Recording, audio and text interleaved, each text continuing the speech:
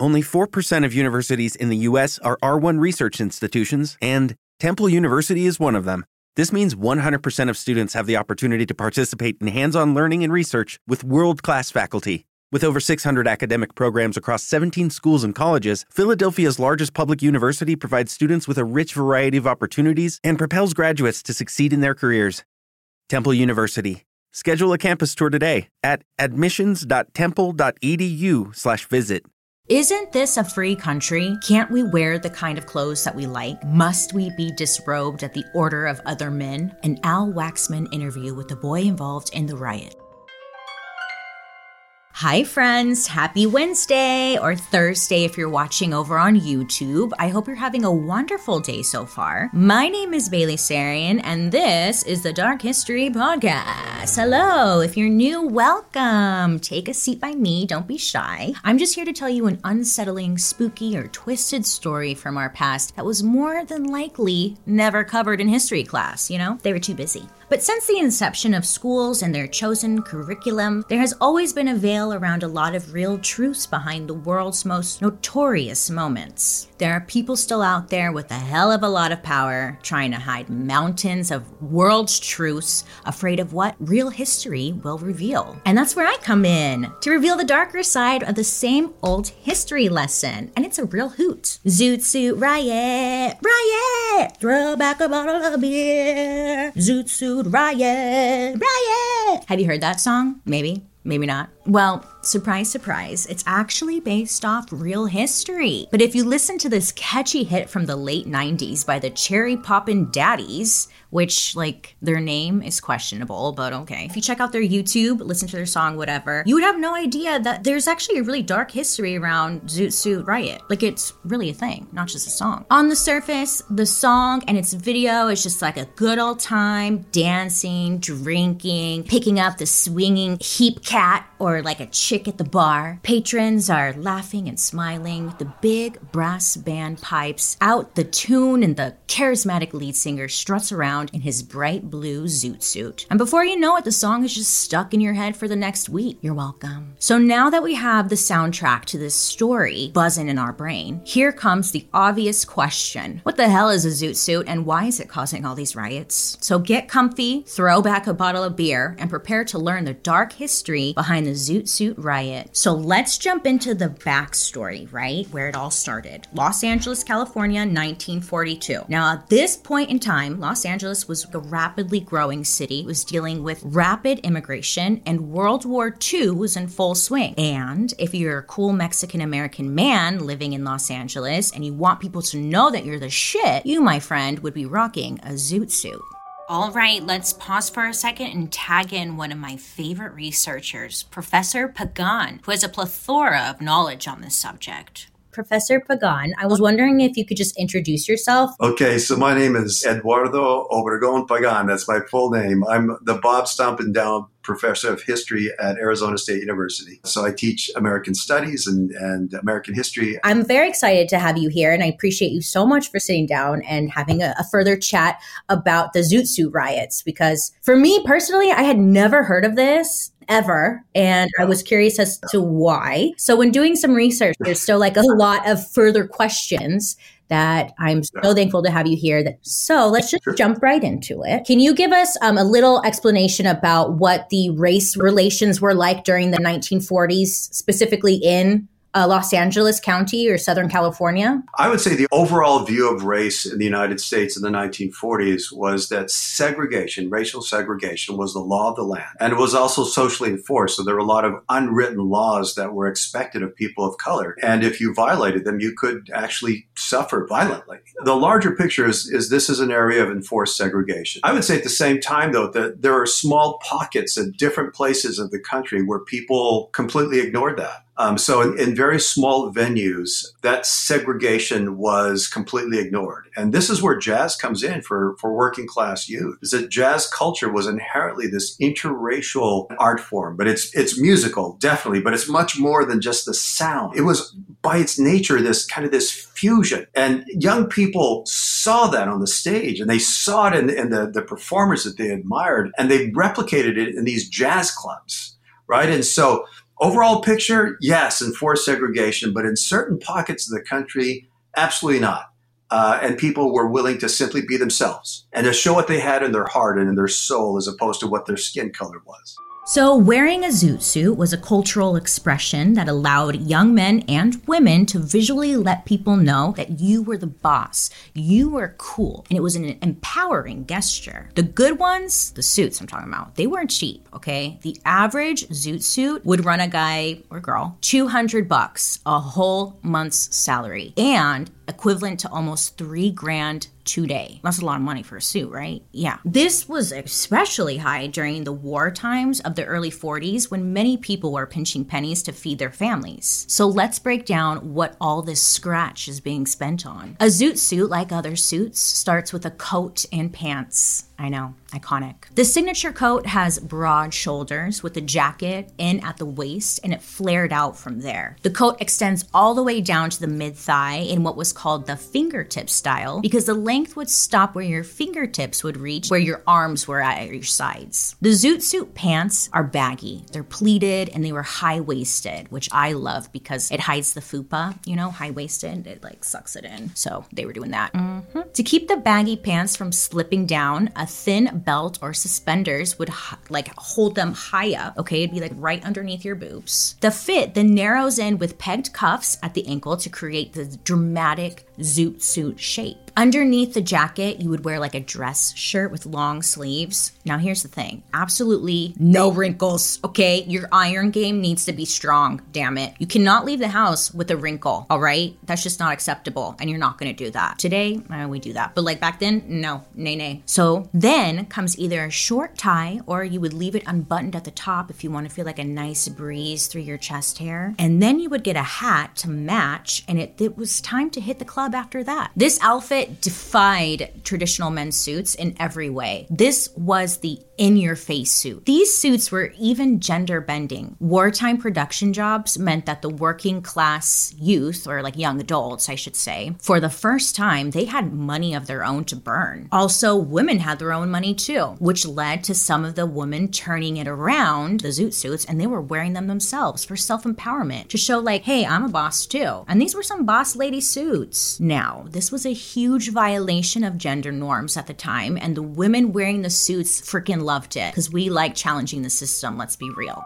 Okay, so I know a lot of men were wearing the zoot suits, but during the research, we learned that like women were kind of doing it as a sign of empowerment. Was it just as popular for women, or was it like really bold for women to wear a zoot suit? Would they not even touch it? If you took a survey of how many young people wore the drape or the zoot suit, the majority of them would be young men. There were some young women who did it as well, particularly on the West Coast, and to do so was really quite bold. Again, this is a period where women didn't wear pants. Yeah. And to wear pants was considered to be highly scandalous. So to be wearing a man's suit was to really push all sorts of boundaries. Yes. Gender, race, I mean, you name it. It just pushed all the boundaries. So for those young women who put it on, they were bold. Yeah. They were bold. I guess that's where I get stuck because women, I mean, again, weren't even allowed to wear pants. So what pushed a woman to put on a zoot suit? Like, because that back then is just considered, absolutely nutso to put on pants. Yeah. So it's like, what set this woman off to be like, you know what? I'm putting on pants today. I'm going to do it. You know, like how? You know, I would just say, you know, in every generation, there are those people who are willing to push the boundaries, and they were willing to make a statement by how they look and how they're going to present themselves out in public. And you have young people like that in every generation. And so I don't know what it was that inspired them necessarily, but it is something that I think is admirable. Yeah. To push the boundaries and to expand people's minds. And they paid for it. Unfortunately, they paid for it in some tragic ways, but. So same long fingertip length coat for the women, accessories like knee-high bobby socks, dark lipstick, and a flower in your hair. Zoot suiters, they went big with their hair, which I love. It was like they were trying to reach Jesus with their hair. And it would actually get them in a lot more trouble because the signature hairstyle, it was like a big pompadour. It was swept back with a lot of height. But thanks to the sexualized stereotypes of women of color, these looks were quickly considered promiscuous. And newspapers would wrongly accuse young women of hiding weapons in their hair, like knives or fingernail files. The newspapers would also falsely accuse them of being members of gangs, having STDs, or getting into petty fights. Again, with no proof to back their claims, it was just racist journalists using their platform to create a false narrative. How ridiculous, but also a good place to hide a knife, just saying, if you needed one. So in this time, fashion would write your narrative. The combo of your heritage mixed with your own fashion choice is like a double whammy, okay? So you have this fantastic suit you want to wear with your big, amazing, gorgeous hair. And now police consider you to be rebelling against convention. And within a lot of working class conservative families, the style and the attitude was perceived to be a threat to the stability of families. Fathers, especially, boo, they just like this trend of their daughters wearing the zoot suit style. Some of them would go as far as tearing up the suits to shreds if they were caught out in public wearing one. Oh yeah. And like the fathers would threaten to put their daughters on the streets, kick them out, if they were ever seen wearing a zoot suit. So close your eyes and imagine with me a bunch of angry dads running around the streets with scissors, just looking for like a zoot suit to shred. So everyone was asleep in your house, right? You could sneak out the bedroom window with your zoot suit, take it for a spin. This was the kind of outfit you'd wear dancing, listening to popular music, taking over the town, jazz. The zoot colors were always really bright, eye-catching, super loud, very in your face. It was supposed to be flashy. You wanted to stand out. That was the whole point of it. Matched up with the tight-waisted flowing dress wrapped around your dance partner, the most stylish zoot suit brought the best dancers, who then got the best dance partners, and the rest plays like an old-timey movie where everyone gets married and has little babies and puts them in tiny zoot suits. Dorps. For a lot of young people, it felt good to be young, living in Los Angeles, expressing their creativity, style, loud and proud. But during these times in America, not everyone is going to appreciate your fashion sense. When you drive a vehicle so reliable it's backed by a 10-year, 100,000-mile limited warranty, you stop thinking about what you can't do and start doing what you never thought possible. Visit your local Kia dealer today to see what you're capable of in a vehicle that inspires confidence around every corner. Kia, movement that inspires. Call 800-333-4KIA for details. Always drive safely. Limited inventory available. Warranties include 10-year 100,000-mile powertrain and 5-year 60,000-mile basic. Warranties are limited. See retailer for details. In the 1940s, the demand for labor in booming Southern California was bringing in thousands of Mexicans over the border through labor contracts. Now, this upset a lot of white people threatened by their new presence. Mix this with undertones of racism and a derogatory term used like punk to describe these men who did not follow American social norms. They would refer to them as pachuco. So when did the term pachuco arrive? And when did it become kind of a bad word than the real meaning? To my knowledge, the term originated in El Paso. The best that I could determine was probably the 1920s. And Pachuco was always a way of describing someone as a punk, right? But not in a good way. Now, as we think about punk music today, it's like, that punk is cool. But no, this was a punk. This was a jerk. This was someone you didn't want your children associated with. It was those trashy types, right? That's kind of the sentiment behind the term Pachuco. And so it originated in El Paso. It expands as a way of kind of describing people who were behaving in ways that parents didn't approve of. And so then as we move in the 1940s, particularly Los Angeles, the war itself created this widespread anxiety that juvenile delinquency was going to go through the roof. So if you think about it, every able-bodied father was off fighting the war. Every able-bodied mother was in the factories creating munitions for the men to fight in the war. And so there's this tremendous concern. What's happening to the kids? In the 1980s, we called this term latchkey children. We don't use that term very much anymore, but it's basically children who come home and there's no parental supervision at home. What's going to happen to them? What are they doing? Well, back in the 1940s, they called it juvenile delinquency. And so it's kind of like the mainstream media, the press, tried to come to terms with this so-called juvenile delinquency problem, which it wasn't. They latched on this term Pachuco as a way of describing these punks, right? These ill-mannered young people who were pushing boundaries and were frightening the parental generation. So is that why it was kind of related to the Zoot suit? Is because they were kind of pushing boundaries by wearing the suit out? And Yeah. So I would argue that there are actually two different phenomena that are overlapping with each other. wow. If someone identified as a pachuco or was called a pachuco, it didn't mean it was because they wore a zoot suit. Mhm. It didn't mean that at all. And someone who wore a zoot suit wasn't necessarily pachuco. I would argue that someone who wore a drape or a zoot suit, they were just a jazz fan. They were migrants to the U.S., just refugees fleeing the devastation for the revolution in Mexico. They were not trying to Americanize, and this growing population of Mexican-American migrating north only widened the racial gap in Los Angeles. Even though Los Angeles was a liberal city that claimed to welcome all people, there was still incredible racism throughout the city towards anyone who was not white. And if tonight is the night to reveal that new zoot suit, a white police officer might look at you and think you might be a criminal, a delinquent, or even anti-American. All because of your dumb little green suit and your towering pompadour, right? Like, it's just a suit. Get over it. It's complicated back then, right? In my opinion, the officer in this example is most likely dealing with some kind of jealousy issues because maybe his shirt is wrinkly or he just wants to look fabulous. No wrinkles. Iron game needs to be strong, okay? But still, racial tensions would run high night after night on the streets of Los Angeles. The zoot suit was seen as a flag to its opposers that they are different, that they are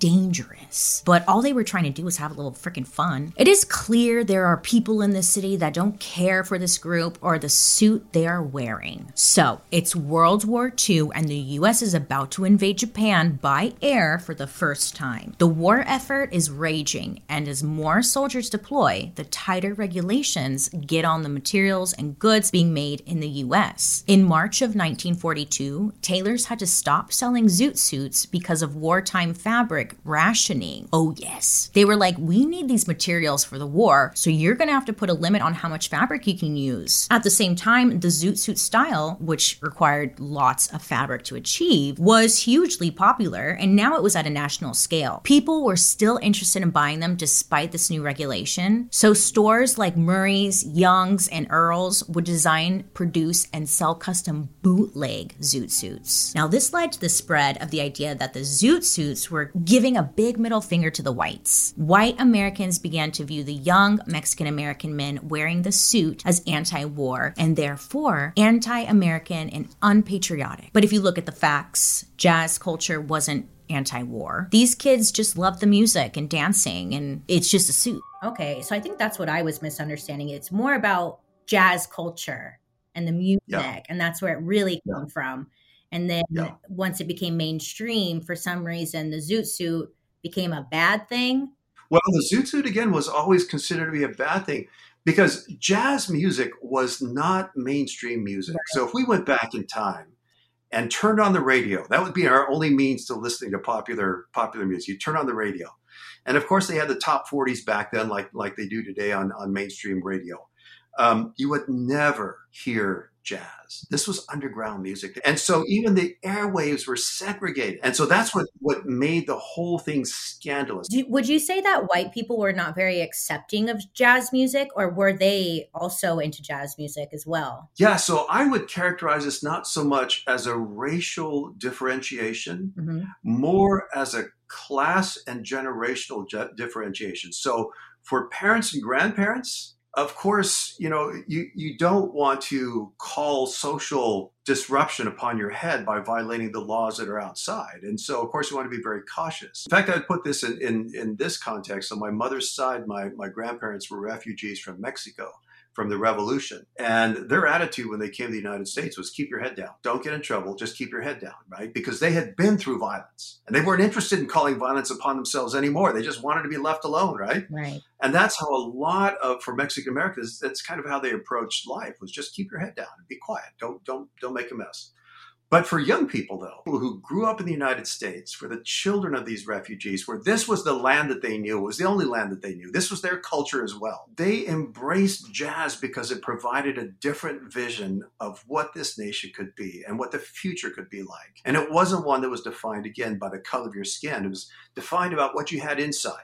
Wow. And it was the opportunity to show what you had inside. That's where jazz was important. So jazz appealed to working class young people across the color line.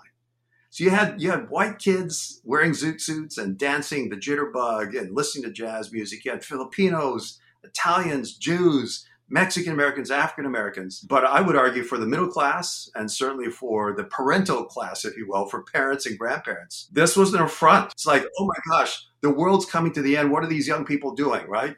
Same thing happened with rock and roll in the 1950s. Same kind of reaction that, this is Western civilization is going to collapse because of this popular expression. But with the influx of industrial jobs and the new goal of making Los Angeles a wartime center of industry, new military outposts, bases, and stations were built in the city. The Naval Reserve Training Center was a multi-million-dollar facility built brand new. The government had to decide where to put it, and they didn't want to inconvenience or deal with complaints from any of their white residents in Los Angeles. So they're like, let's just build it in the middle of a mainly like Mexican American neighborhood. No one will notice, And it was named Chavez Ravine, which led to displacing Mexican American residents who had little power to fight this decision. And I kind of laughed right now because it's like, oh my God, like how many times do we have to hear this damn story, right? Same thing all the time. It's exhausting. But to add insult, the training school was only for white sailors. The Zoot suitors were feeling like, hey, these guys are coming into our spaces and our homes. Meanwhile, the whites are feeling overly confident like they run this place. And because of this, tensions are a-brewing. Sailors, on their nights off, they were trying to do something, right? They're trying to go out dancing, go to movies, go to bars, out to eat. They're just trying to do anything with their free time. So the Zoot suitors would physically block them from going in or threaten them to go away. They didn't want them to come into their bars, their restaurants, their movie theaters. Like they were blocking them from getting in. The whole city was swarming with the Navy guys, and the Zoot suitors didn't want their favorite spots to also be taken from them, and they're going to stand their ground. So again, tensions are a-brewing. Something's bound to happen. Conflicts between the Zoot suitors and the sailors are escalating more and more every day. There was so much tension in the air, and with all like this built-up rage, these men are just looking for a fight. So one of the things that I found in my research was that I found that for 2 years prior to the outbreak of this fighting, there was an escalating series of street confrontations between local kids and the sailors that were stationed at a particular armory just north of downtown Los Angeles. Now, the Chavez Ravine had long been populated by Jews and Mexican Americans and African Americans as well. And so suddenly, in the middle of these fairly poor neighborhoods, you get this $1 million facility plopped right in the middle.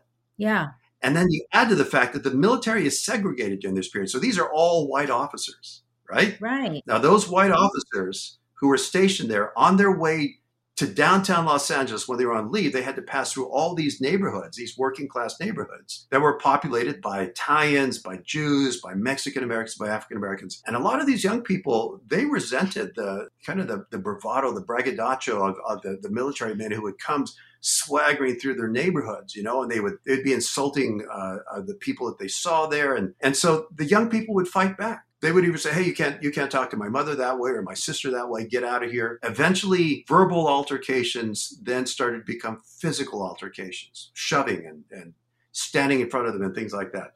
So this is happening for 2 years. Now, there is a growing distrust of immigrants, especially the so-called Pachuco culture, and there's a rampant racism fueled by the new explosion of non-conforming culture. That non-conforming identity is shown through wearing the Zoot suit, so the suit now becomes the target. So, with that being said, it's day 1, June 3rd, 1943, and a sailor at the reserve spots some teenagers in Zoot suits and reports what he saw to higher ups. So he goes to the big guy and is like, hey, I saw some guy wearing some Zoot suits, so he says that. And then word gets around to the other young men on the street, and they're all just like looking for a fight. Well, this puts all the white Navy guys on edge. Like they just, how they all get each other hyped up? That's what they're doing. They're like, hey, so these Zoot suit guys, we're gonna go kick their ass, come on. And they just start looking for a fight. You get it. Anyways, another group of Navy guys go out from the training center. And when they're walking, they also run into people in zoot suits. This time, though, it's 2 Mexican girls and 4 boys. According to reports, the zoot suiters harassed the sailors, messing with them, cursing at them, and even calling them names. And it was just like everything to make them mad. Super intense, very aggressive, right? But the white sailors must have said some shit back, of course, let's be honest here. But we don't really actually know because no one cared about asking the zoot suiters for their side of the story. So when the media was reporting on this, they mainly got all their information from the white side of the story. So they played them out to the zoot suiters to be the bad guys. Surprise, surprise. Are we surprised? I mean, it seemed like the riots,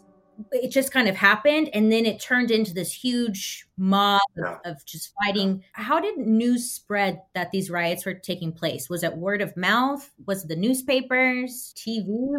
It was both. And this is the crazy thing is that this escalated exponentially. So the first night of rioting, it was the guys stationed at this Naval Reserve Armory in the Chavez Ravine, where Dodger Stadium is right now. In fact, that building is still there. Oh, you can see exactly where they started, right? And so it started between those guys and the guys in the neighborhoods between the downtown and this armory, right? So as the naval personnel, as they would go through these neighborhoods, that's where these confrontations happened. That was the first night. And then afterwards, it began to just grow exponentially so that by 4 or 5 nights later, you have hundreds of military personnel all around Southern California. In fact, there's some stories that people actually took buses from San Diego and as far away as Las Vegas. I don't know if it's true, but there were stories of military men just pouring in because the story was that the local population of hoodlums, of punks, of pachucos were out of control. Yeah. And by that point, as the riot escalates, then you start seeing a very clear racial nature of this, where they move specifically into East LA, which was predominantly Mexican American, where they moved specifically down into South Central, which was predominantly African American. These neighborhoods had nothing to do with the confrontations that were happening right outside the Chavez Ravine, that Naval Reserve Army. It had nothing to do with it. But this is now where race then becomes very, very clear, is that you have these offensive maneuvers of people going into neighborhoods and parts of Los Angeles had nothing to do with the initial confrontations.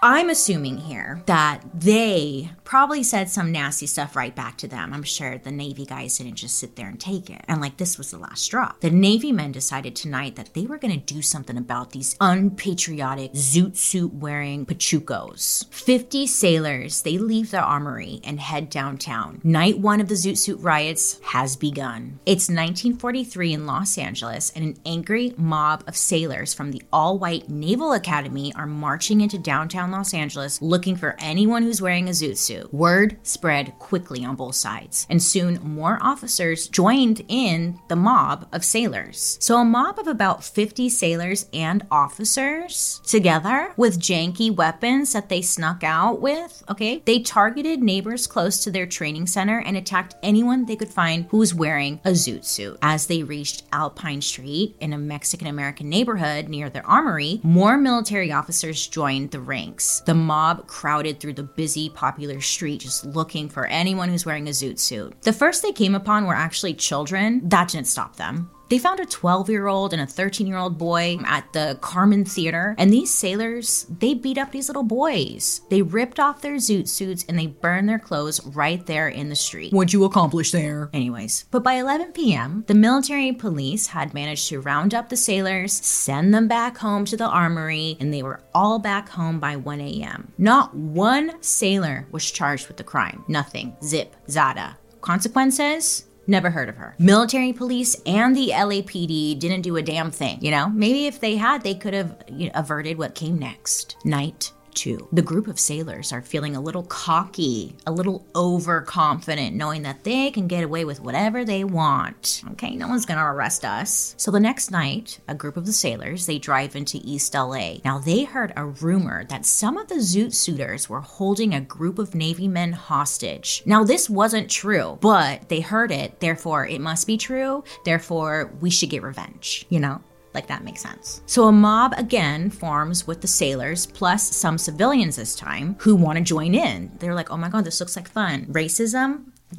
join in, like they just were excited to be there. So they roll up in a full-on squad of 20 taxis full of these men literally pulling up to start a fight. So so here's what they do. They pull up in the car, right? They all get out. They all start hunting through different bars, cafes, and theaters. Now they're looking for anyone who's wearing this suit. That's all they're looking for. They would use their makeshift weapons or their fists to just beat anyone they could. Even the authorities were in on it. Is that not a little fucked up? Just over a suit. This is all over a suit. Do you understand? A suit. We're upset over a suit. Yes. So you've got military men, sailors, civilians, and now cops against these Zoot Suiters. It took a full 30 minutes for only one military officer and 4 cops to make it to the site. They just took their sweet ass time, They're like, meh. Sometimes I don't have words, but sound effects help me with the words. You get it. Anyways, so that night was pretty horrendous. They're walking through the streets. They're just picking up anyone who's got a Zoot suit on. They're kicking their ass. They're beating them up pretty badly, leaving them out in the street. At the end of the night, only 9 sailors were arrested. Oh yeah, just a little slap on the wrist. Bad boy. So obviously the odds are stacked against the Zoot Suiters. So the next morning, the officials in charge of the Naval Reserve Training Center finally said enough is enough, okay? These big guys in charge had to at least pretend to do something about the fighting because it's not a good look. Not a good look for them. But what they did wasn't nearly enough. It was almost comical, honestly. The commanding officer is like, hey guys, we actually technically don't allow attacks on civilians. I know, bummer, right? Yeah. But yeah, we don't, so don't do that anymore, okay? Oh, and I'm putting a night patrol out on our streets to keep an eye on you, so don't think about it. So the sailors, they're not feeling very threatened, okay? Because they know, they're gonna get away with it. They're just gonna get a little slap on the wrist. And plus, it was too late to contain what had already started. Word had already spread far and fast. These servicemen were feeling pretty cocky after seeing no one got in trouble, and hearing the support from the white civilians who joined in just made them a little bit more excited. Another bloodthirsty and violent night was given the name Pachuco Hysteria, and it overtook the Los Angeles area. During the weekend, the rioting and violence continued. People from east to west remained indoors, and only the loyal and brazen continued to shine their Zoot suits in public. But the 5th day would be the worst. Soldiers, sailors, and Marines in places as far as San Diego traveled all the way to Los Angeles to join the fighting. So there's about 5,000 servicemen and supporting civilians. They all hit the streets super excited to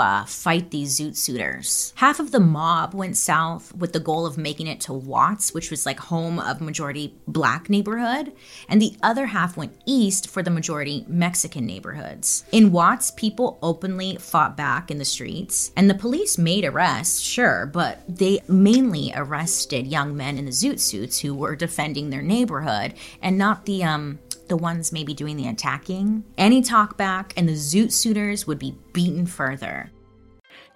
So they're getting beat by military, civilians, and now police. Okay, no one is safe. And it's their part of town. But in the parts of town where most of the Black and Mexican Americans lived, the mob is just out of control. The white mob holds up streetcars, pulling people out of their cars, and stops traffic to search for Zoot Suiters. And it takes until 11:30 p.m. for one police officer to step out and start to send the remaining mob on their way. Again, no arrests were made. As the riots reach a climax, the evening press runs special editions announcing that the Zoot Suiters plan to, quote, kill every cop they see. The papers give details of when and where the supposed attacks are going to occur.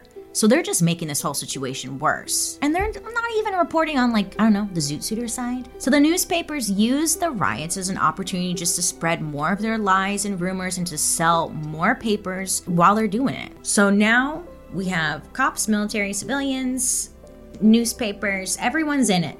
Everyone's involved. The servicemen and civilians that converge on downtown Los Angeles beat and strip every Zoot-suited boy they could find. It didn't matter what color they were, or even if they were wearing Zoot suits. Anyone could get attacked if they were in the wrong place at the wrong time. So it evolved into they were just kicking anyone's ass who was a person of color. They were like, hey you, and then they would just beat you up. Great. That's great. At the Orpheum Theater, servicemen pull Mexican American boys to the stage, and then they would would strip them down. At least half of the victims, they were not even wearing zoot suits, but they were just pulling anyone of color. The Herald and Express reports a police estimate that on this night, more than 700 grotesquely clad hoodlums roam Los Angeles, bent on the common purpose of engaging in battle with servicemen. That's what they said. I didn't say that. That's what they said. What do you think their end goal was, the Navy guys?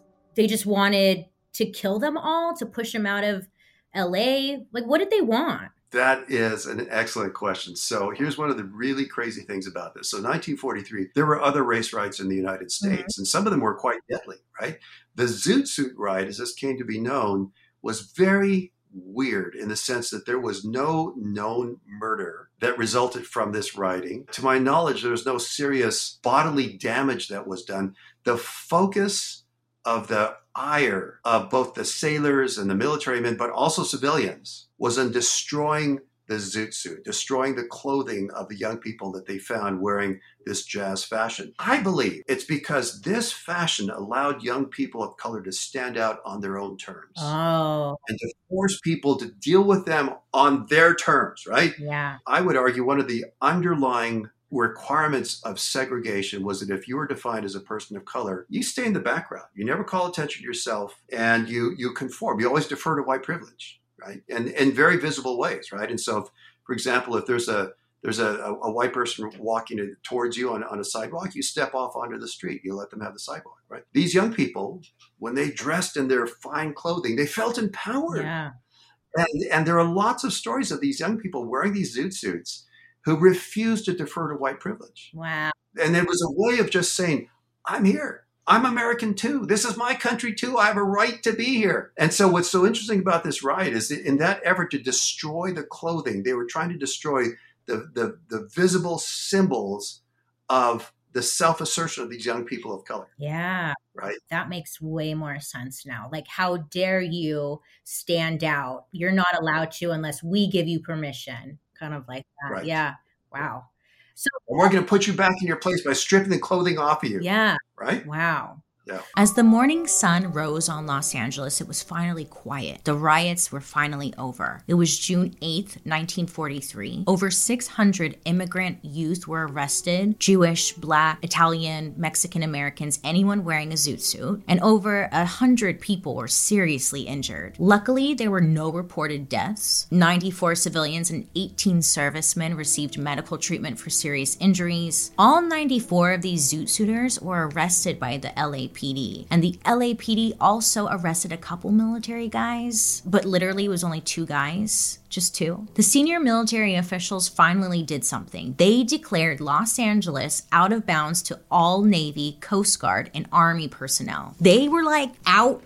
You're causing issues, get out. So the LAPD also made moves and created a special riot patrol to be prepared if this ever happened again, which worked great during both the Watts riot and the 92 LA riots. Note my sarcasm, because it's there. On June 9th, the Los Angeles City Council proposed a resolution, a policy change. Finally, some sort of justice after all this violence and suffering. They banned the zoot suits within city limits, okay? So if you're caught wearing one, you could be sentenced to a 50-day jail sentence. Cool. This ban, it luckily didn't pass, but this population's stance against the zoot suiters was that they started the riots and they got what they deserved. The servicemen really felt justified in their actions, and why wouldn't they? They'd been attacking people at random while wearing their full military uniforms and had barely gotten a slap on the wrist. The local white press was largely supportive of their acts as well. They would praise them. They were like, yay, you guys are amazing. And then they went to the LAPD and government officials and like, you guys are doing freaking amazing. We love you. The Los Angeles Times put a photo on their front page of 2 zoot suiters who had been beaten and stripped and captioned it, quote, unconditional surrenderer. The Herald Express printed instructions on how to de-suit, oh yeah, quote, de-suit, and it was in the newspaper.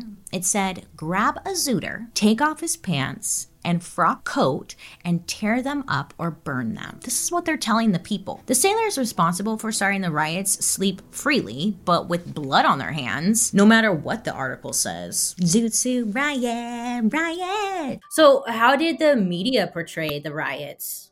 Did they put blame, I'm assuming here, but on the Zoot Suiters? Oh my gosh. So speaking of, yeah, no, you're absolutely right. In fact, to me, one of the most shocking things was that the LAPD, the way they responded to this. Did they arrest the rioters? No, they arrested the victims. Yeah. For their own safety, right? Put them in jail for their own safety. Did they ever try to stop the rioters? No, they didn't. They let them go, right? So the newspapers was fairly similar in the way they treated this, that these are young people that need to be put back in their place. Jeez. Because they're stepping out of their boundaries. They're stepping out of their lane. They need to be put back in place. They refuse to call it a race riot. Yeah. Because we don't have racial problems in Los Angeles, not us. Yeah. Right? That was the attitude that they had. Did the Zoot Suit riots change the race relations in Los Angeles? In the short term, what the riot did was it was a wake-up call for the city of Los Angeles that they needed to have better relations with people of color. And so they created commissions. In fact, one was a forerunner of the Civil Rights Commission of the 1970s. They sought people in the various constituent communities, African-American communities, Mexican-American communities, who could meet with the city and tell them what's going on and tell them what needed to be improved. And of course, it was all about education and access to opportunity. So it provided those opportunities for more dialogue. Now, change was, of course, much more slow than what people wanted. But I would argue that the civil rights movement of the 1950s and the 1960s couldn't have happened without the 1940s, without people starting the dialogue about, okay, how do we do this differently? Right. How do we do this in a way that you are happy and we're happy as well? And so all of that was a forerunner to then the 60s and 70s. So that's kind of an immediate, I would argue, outcome of the Zoot Suit riot, was that it opened dialogue. So no one from LAPD was held accountable? No. This is a constant that goes all the way back to the territorial period of California. Yeah. It's so exhausting, though. I mean, does it ever end? Yeah. Does it ever end? So what would you say are what are the implications of the Zoot Suit riots today, if any? Well, I think there are a couple of things that we learn about, some takeaways that I would argue that, one, as I suggested before, that these people really represented the future. Yeah. Across the color line. They were anticipating a more multicultural, interracial, social environment where people were more judged by what they had inside as opposed to what they had on the outside. And so they were the future. And in fact, I would argue, and I do argue in my book, that those who rioted against them and tried to put them back in their place, that was the past. That was the past that was trying to keep the past going. Yeah.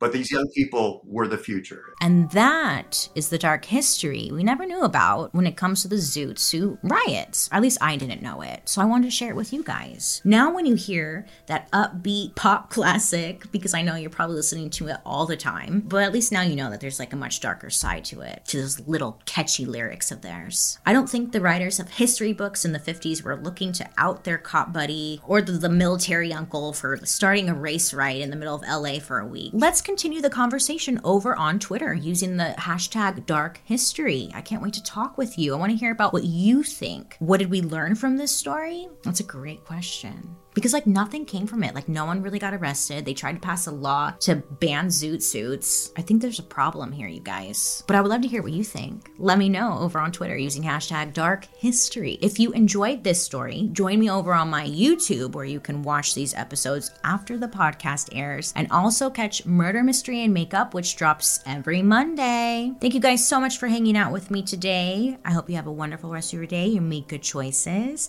And I'll talk to you next week. Bye. Dark History is an Audio Boom original.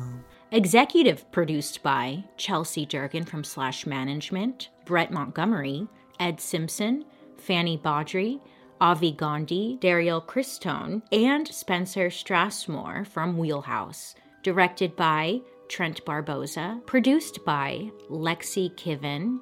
Researcher Elizabeth Hyman, writers Haley Gordon and Sarah Semino, historical consultant Eduardo Pagan.